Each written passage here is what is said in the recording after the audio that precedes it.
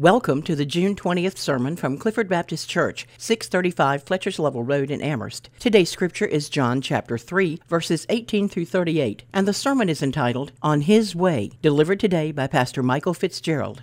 We are going to move ahead in the Gospel of John. So take your Bible, turn with me, the Gospel of John. If you're streaming with us today, get your Bible out, put it on your lap, on your kitchen table, on your car seat, wherever you are, and we're going to study this great book as we are moving step by step and verse by verse through this amazing letter of John, the disciple, the gospel of Jesus Christ. In our last study, let me take you back a step just to get us all on board.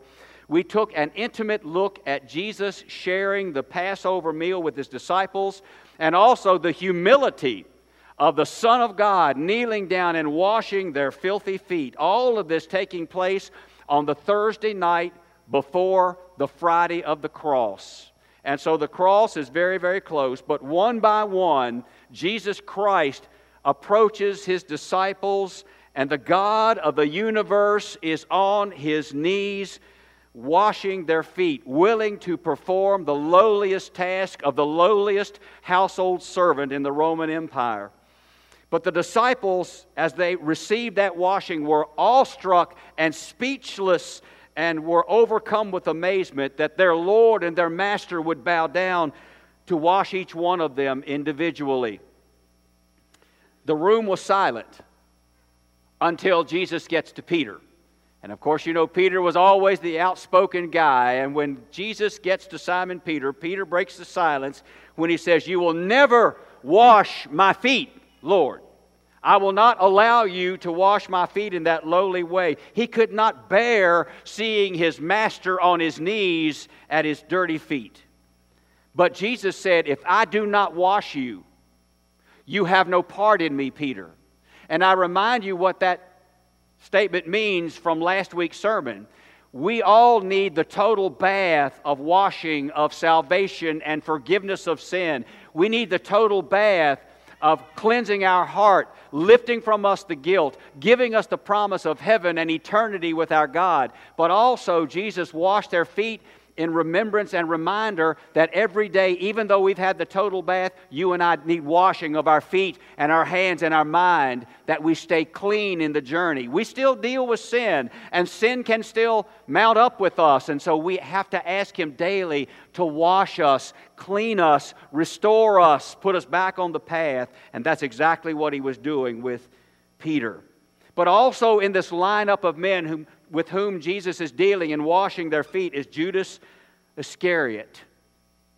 And John does not record one word from Judas as Jesus gets to him to wash his feet. Sadly, this is what bears out to be the truth. Judas Iscariot allowed Jesus to wash his feet. But in the 3 years of ministry that he'd walked beside him and heard his words and seen his miracles, he never allowed Jesus to wash his heart. He was an unsaved man. An unsaved man in the 12 disciples walking by Jesus on a daily basis, seeing the ministry, being a part of the ministry on a daily basis, and yet he never gave Jesus his heart. He never received forgiveness. Even after 3 years, he was a lost man. He was hard. He was closed to the Savior. And he'd opened a very dangerous door.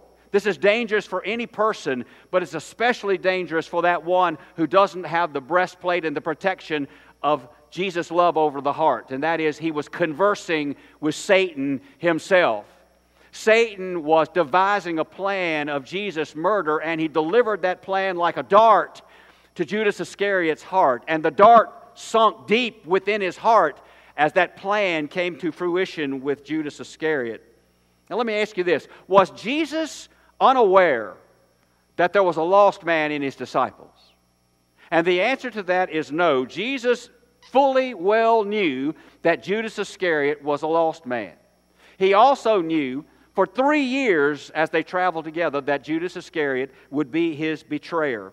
If you turn back to John chapter 6, you don't have to literally do that right now, but just listen. If you turn back to John chapter 6, much earlier in Jesus' ministry, Jesus knew early on he had a lost man within the disciples. As Jesus speaks to the 12, write this reference down, John chapter 6, verse 64. Jesus says this, John 6:64. Jesus says, "But there are some of you that believe not." For Jesus knew from the beginning who they were that believed not, and who should betray him. Early on in Jesus' ministry, walking with the disciples, he knew his betrayer was walking by his side on a daily basis. Jesus knew it full well. Jesus says Judas is going to follow an Old Testament prophecy that was written 1,000 years before this Thursday night of betrayal. That prophecy, write this reference down, is Psalm 41, verse 9. Just listen to these words, how timely they are. Even though they were written 1,000 years before this night and the betrayal, here's what the psalmist wrote. Psalm 41, 9 says this, "Yea, mine own familiar friend, in whom I trusted, and which did eat of my bread, hath lifted up his heel against me." So there's a prophecy of the friend of Jesus Christ, Judas Iscariot himself, who will lift up his heel in betrayal against the Savior. So Jesus tells his disciples, somebody here tonight, somebody in this Passover meal, somebody, now I've washed your feet, somebody here is my betrayer. You've posed as a friend all these years, but you're the betrayer. You know, the Lord constantly tells his disciples to follow him, to believe him, to trust him. But he knows there's one in the group who never did. He knows. None of the other disciples know, but Jesus himself knows there's one lost man in the group. So he's speaking to 11 men and to one lost man. Remember now, we're still in the room of the Passover and the foot washing. So turn with me to John chapter 13. Keep your Bible open today. I'll come back to Scripture a couple of times. John chapter 13, go to verse 19. And we're going to go through verse 30 right now. John 13, 19. So this is Jesus now still talking with his disciples. If you have a red letter Bible, you will see the red letters here as Jesus speaks. "Now I tell you before it come, that when it is come to pass, ye may believe that I am he. Verily, verily, I say unto you, he that receiveth whomsoever I send, receiveth me. And he that receiveth me, receiveth him that sent me." When Jesus had thus said, he was troubled in spirit, and testified and said, "Verily, verily, I say unto you, that one of you shall betray me." Then the disciples looked one on another, doubting of whom he spake. Now there was leaning on Jesus' bosom one of his disciples, whom Jesus loved. Simon Peter therefore beckoned to him that he should ask who it should be of whom he spake. He then, lying on Jesus' breast, saith unto him, "Lord, who is it?" Jesus answered, "He it is to whom I shall give a sop when I have dipped it." And when he had dipped the sop, he gave it to Judas Iscariot, the son of Simon. And after the sop, Satan entered into him. Then said Jesus unto him, "That thou doest, do quickly." Now no man at the table knew for what intent he spake this unto him. For some of them thought, because Judas had the bag, that Jesus had said unto him, "Buy those things that we have need of against the feast," or that he should give something to the poor. He then, having received the sop, went immediately out, and it was night. Underline the word night. I'll tell you why when we get there. I want you to remember this. This is probably a framework of 12 hours before the cross comes to Jesus Christ. And within that period of 12 hours, before Jesus literally is mounted to the cross, he is going to have a very sleepless, restless night. He's going to have an awful arrest in the Garden of Gethsemane. He's going to go through fake trials. He's going to be denied by his lead disciple, Peter. He's going to have a scourging of his back and his backside, where he will lose so much blood from his body that the scourging would bring him to within an inch of his literal human death. The scourging was so horrible. He would endure mockery and the emotional pain of people spitting on him and slapping him. He would bear a crown of thorns that night. And a chorus of his own family hollering for him to be crucified. That's before he even gets to the cross. He goes through such pain. The weight of the sin of the world is on his shoulders. We think that the cross was horrible, but by far the greater pain and the greater agony was bearing the sin of every single human being in the world. Simply bearing my sin alone would have brought him to grief, but he brought every single person to the cross and our sin there that we might be forgiven. That sin laid on his shoulders on the cross.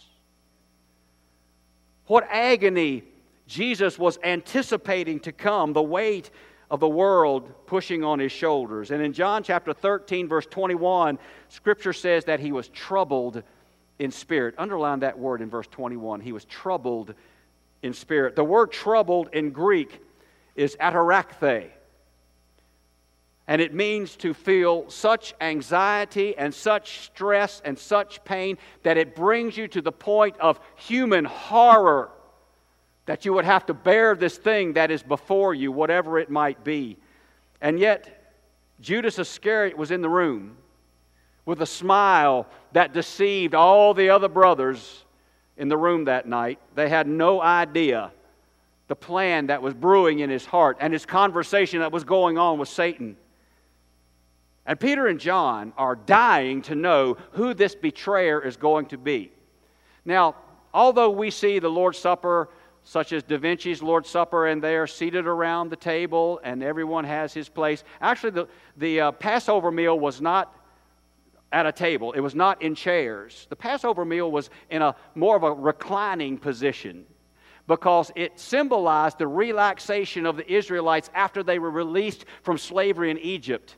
So they really didn't sit in tables and chairs. They sat in reclining position to symbolize relaxation. Well, John, the writer of this gospel, literally has his head on Jesus' chest in this reclining position. Peter is somewhere a little farther off, and so Peter says, "Psst, John, ask him, who is it? Who's the betrayer? He's named one of us as a betrayer. Find out who it is." And so John asks, and Jesus tells John, "The betrayer is the man to whom I am going to offer the sop of the Passover meal." Now, the sop is a piece of bread in the meal that's dipped in a wonderful concoction of apples and raisins and dates and nuts, and it's mixed together and ground up finely. That's called cheresheth.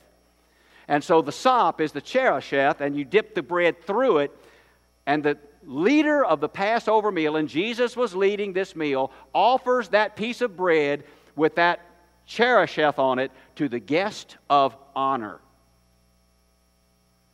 And so Jesus puts the cheresheth on the bread, and he lifts the bread to Judas Iscariot. Now, I want you to understand, this is the climactic moment of Iscariot's life. This is the moment that he could turn his back on sin and turn his back on Satan and turn his back on betrayal and the plan that was developing and run into the open arms of Jesus Christ, and the Lord Jesus would have received him and forgiven him and adopted him as his son that very moment. Amen? No person is outside of the forgiveness of Jesus Christ. But Judas's heart was hard, and he said, "No, Jesus, I continue to refuse you." And as he swallows the bread and offers deliberate denial, Scripture says that Satan literally entered into the body of Judas Iscariot. And Jesus makes a statement when that happens, because at that moment, there's no turning back. There's no turning around for Judas. And Jesus makes a statement to him saying, "What you do, do quickly." Well, the disciples did not understand that statement. John 13:28 says none of the disciples, including Peter and John, really know what Jesus meant. Some of them thought, well, maybe Jesus is telling him he's the treasurer of our group. So maybe Jesus is telling him, go and get some additional items for this evening that we're sharing together in this feast. Maybe Jesus is telling him, take the treasury and go out into the streets and give a gift to the poor. So they had no idea what Jesus meant when he said, go out and what you're going to do quickly. They didn't understand it. But as Judas leaves the room, John makes a note in his gospel in verse 30. He says, it was night. Yes, literally it was night. It was probably past 9 o'clock at night. It was dark. But also, it was night in Judas's heart. It was dark outside, but it was dark inside of Judas Iscariot. Satan literally taking up residence inside of him. Now, when Judas Iscariot leaves the room, I want you to understand, so did Satan living inside him. Remember, God is omnipresent, God is omniscient, God is all-knowing, God is everywhere at the same time. We are worshiping here today, and he's in a church in Germany as well. So he's omniscient, omnipresent. Satan is not. And so when Satan and Judas Iscariot left that room, the whole tenor and the whole atmosphere of the room changed. A lost man was gone, and Satan, the head of the demonic force, was gone. It had been cleansed of evil. So with a quite different atmosphere now, Jesus speaks again to his disciples. Go to verse 31, and we'll go to the end of the chapter. If you're streaming with us, turn your Bible there, 13:31. Therefore, when he was gone out, Jesus said, now is the Son of Man glorified, and God is glorified in him. If God be glorified in him, God shall also glorify him in himself, and shall straightway glorify him. Little children, yet a little while I am with you. Ye shall seek me, and as I said unto the Jews, whither I go, ye cannot come. So now I say to you, a new commandment I give unto you, that ye love one another, as I have loved you, that ye also love one another. By this shall all men know that ye are my disciples, if ye have love one to another. Simon Peter said unto him, Lord, whither goest thou? And Jesus answered him, whither I go, thou canst not follow me now, but thou shalt follow me afterwards. Peter said unto him, Lord, why cannot I follow thee now? I will lay down my life for thy sake. And Jesus answered him, wilt thou lay down thy life for my sake? Verily, verily, I say unto thee, the cock shall not crow till thou hast denied me thrice. May God bless this portion of his word. Now, I want you to back up. Notice in verses 31 through 33 that Jesus is speaking of glory, that he is going to glorify the Father, and the Father is going to glorify his only Son, even as Jesus is facing the cross with its agony, with its searing pain, with the weight of sin on his shoulders. Even before being lifted up on that cross, Jesus is looking beyond the agony to the glory that is going to come. Jesus can look beyond the pain to the joy that's going to come, to be able to offer salvation to all people of all shades of color, of all nations. He can offer salvation through the cross to every single person. So the agony of the cross became the joy of his salvation to us. And Jesus could look on the other side of the cross and see that joy. So the pain of the coming hours will give the ability for Jesus to offer eternity to anyone who will come to him in faith.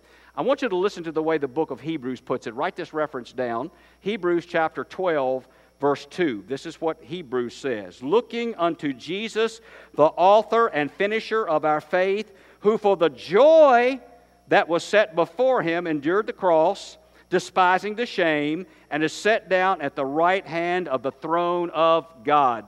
The cross was ultimately an instrument of joy for Jesus Christ. Yes, it was agonizing. Yes, it was painful. But ultimately, it became his joy. For it is through that cross that you and I might be forgiven, because he took our place there. Amen? Praise God for that good news. It was his joy, and it continues to be his joy to offer salvation. Believe me, Jesus knew the cross would be horrible. The thought of it brought him to human terror. But on the other side was the glory and the joy of inviting you and me and every single person on earth to forgiveness, to be sons and daughters of God. John 13:33, Jesus speaks to his disciples, and you'll notice that he refers to them as his little children, his sons. The Greek word here is teknion, and this is a term of the deepest love you could have for your family and what you would do to maintain that love. I remember this morning something that came right to mind when I said that. It's not in my notes, but I love my grandsons so much, both of them, 4 and 2 years old, that I would take their bullet. I will do whatever I can to preserve their life. And on a human level, that's my understanding. But on the godly level, Jesus Christ took our bullet on the cross that we might be forgiven, that we might be saved. And so he calls them his little children, and he calls us the same thing. He loves us so much that when he endured the cross, your name and my name, your name was on the cross. Your name was on his heart, and he went to the cross for you and for me. So Jesus is implying here how much he loves us because of the cross and the joy that he has to give us eternal life. He says, I'm with you, disciples, right now for a little while longer. But he says, where I'm going right now, you cannot come. One day you will come, but not right now. It's not time for you to be there. What he's saying to them is, I am completing my ministry, and through the cross and through the resurrection and 40 days of presence on earth, I'm going to ascend back to my Father, back to heaven, back to the throne of glory and authority and power. But you are going to stay here. You're not following me there yet, because I'm passing the baton of ministry to you. You're taking up where I am now. My footsteps are leaving off. You're stepping in the footsteps, and you're going to be the ministers, and you're going to take the gospel into the world. And those disciples did that for as long as they could. Most of them died martyrs' deaths as young men. Old John, the gospel writer here, lived into his 90s. But they carried the baton until God said, it is time now for you to come home. But the generations of Christians have passed, and here we are now, 2,000 years later, and you and I hold the baton. And you and I are charged with ministry. And you and I are given the commandment to take the good news into the world. But Jesus tells his disciples, before I leave, I'm giving you a new commandment. Jesus is implying here that this commandment is in addition to the 10 commandments. And Jesus can call it a new commandment because he was the author of the first 10. So he says, I'm giving you this new commandment that you would understand. You can look at the old commandments in Exodus chapter 20. But today we're studying the new commandment that Jesus adds to those. The disciples would hear and understand this commandment, but they wouldn't understand it completely in this night in this room while they celebrated the Passover and while they had their feet washed and while they talked about kingdom's work. They would understand this commandment the best tomorrow, when wherever they were, from the foot of the cross into the shadows, they saw Jesus die for them. Then they would understand fully what this commandment says and the depth of love.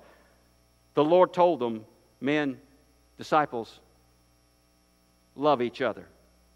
Agape love. Not brotherly, slap you on the back, ask about the weather, and send you down the road. Brotherly love. But we're talking about agape love, self-sacrificing love. I will do whatever I can to your honor and to your benefit. We are to love one another. We're to take care of one another. And the Lord was telling these disciples, men, love one another. Don't betray one another. Don't turn your back on one another. Don't walk away from one another. Don't let a little spat tear you apart. Love one another. Continue to walk with one another, arm in arm in the ministry of Jesus Christ. And all people will understand that you belong to me by the way you treat one another when you love each other. You take the gospel into the world by showing my love to the world that needs my love. Show me to the world. Carry this gospel on when I'm gone. I'm going to leave you, but you will join me one day to come by God's will and God's plan. But today, carry the baton. Today, carry my love. Today, live it with one another and take it as my men of ministry into the world and show the world the love of Jesus Christ. Now, as this chapter ends, once again, Peter, he can't contain himself once again. He's the most outspoken of the disciples, but he says, Lord, why can't I follow you? Why can't I come where you're going right now? No matter where you go, Lord, I'm going to be on your heels. I'm going to be there with you. Even to the death, I'm going to follow you. If you lay down your life, I will lay down my life. And in verse 38, Jesus says, Oh, Peter,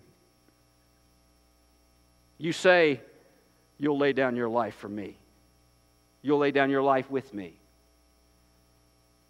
But even before the rooster crows tomorrow morning, you will have denied me 3 times. Your words are big right now. But after you go through this night, in the morning you will deny me. Well, as we end today, if you'll notice back on the order of service, the title of the sermon is On His Way. Let me bring it to this point.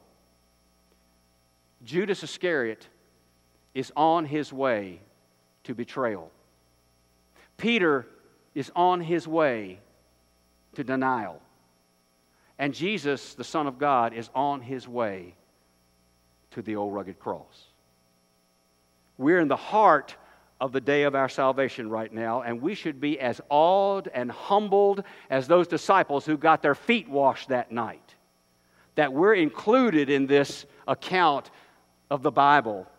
That it's about us. It's about our forgiveness and our salvation. So believers today, we thank God we have a Savior who loved us so deeply and with so much commitment that He went to the cross. That's the truest definition of love. He laid His life down for me and you on stream and every person in the world.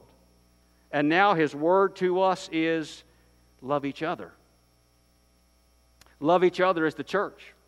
Friends, I can tell you right now, if we don't love each other as the body of Christ gathered here today, we can't take love into that world.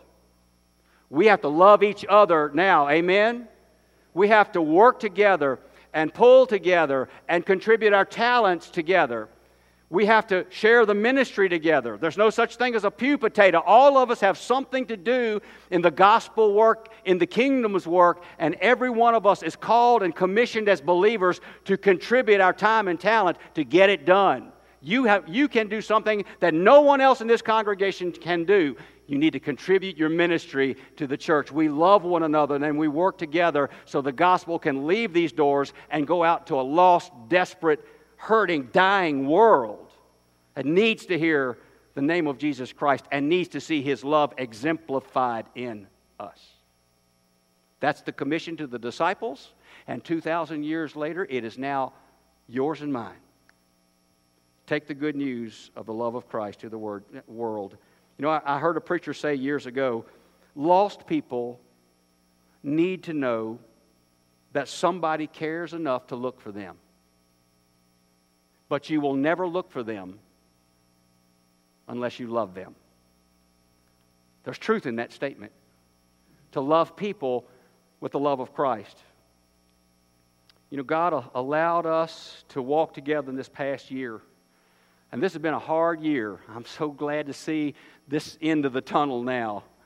This past year has been a hard year on us. And I know not just church-wise, but job-wise and finance-wise and school-wise, it's been hard on us all. But praise God, I believe that it is the love of Jesus Christ that we see the church coming back together now. And we see the people of God gathering not just to worship, but gathering to be a passionate mission force in the world. That's what's kept us together, is the love and the harmony of Jesus Christ and honoring one another. And here's what I believe. God is teaching us that we've learned a new level of love in this past year.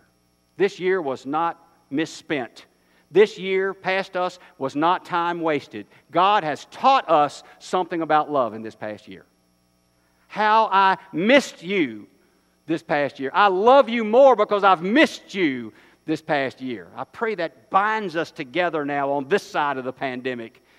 But our love for one another now is to be passionate to go outside of these doors, that we can honor Jesus' words in John 13:34, a new commandment I give unto you, that ye love one another as I have loved you, that you also love one another. Lost people need somebody to look for them.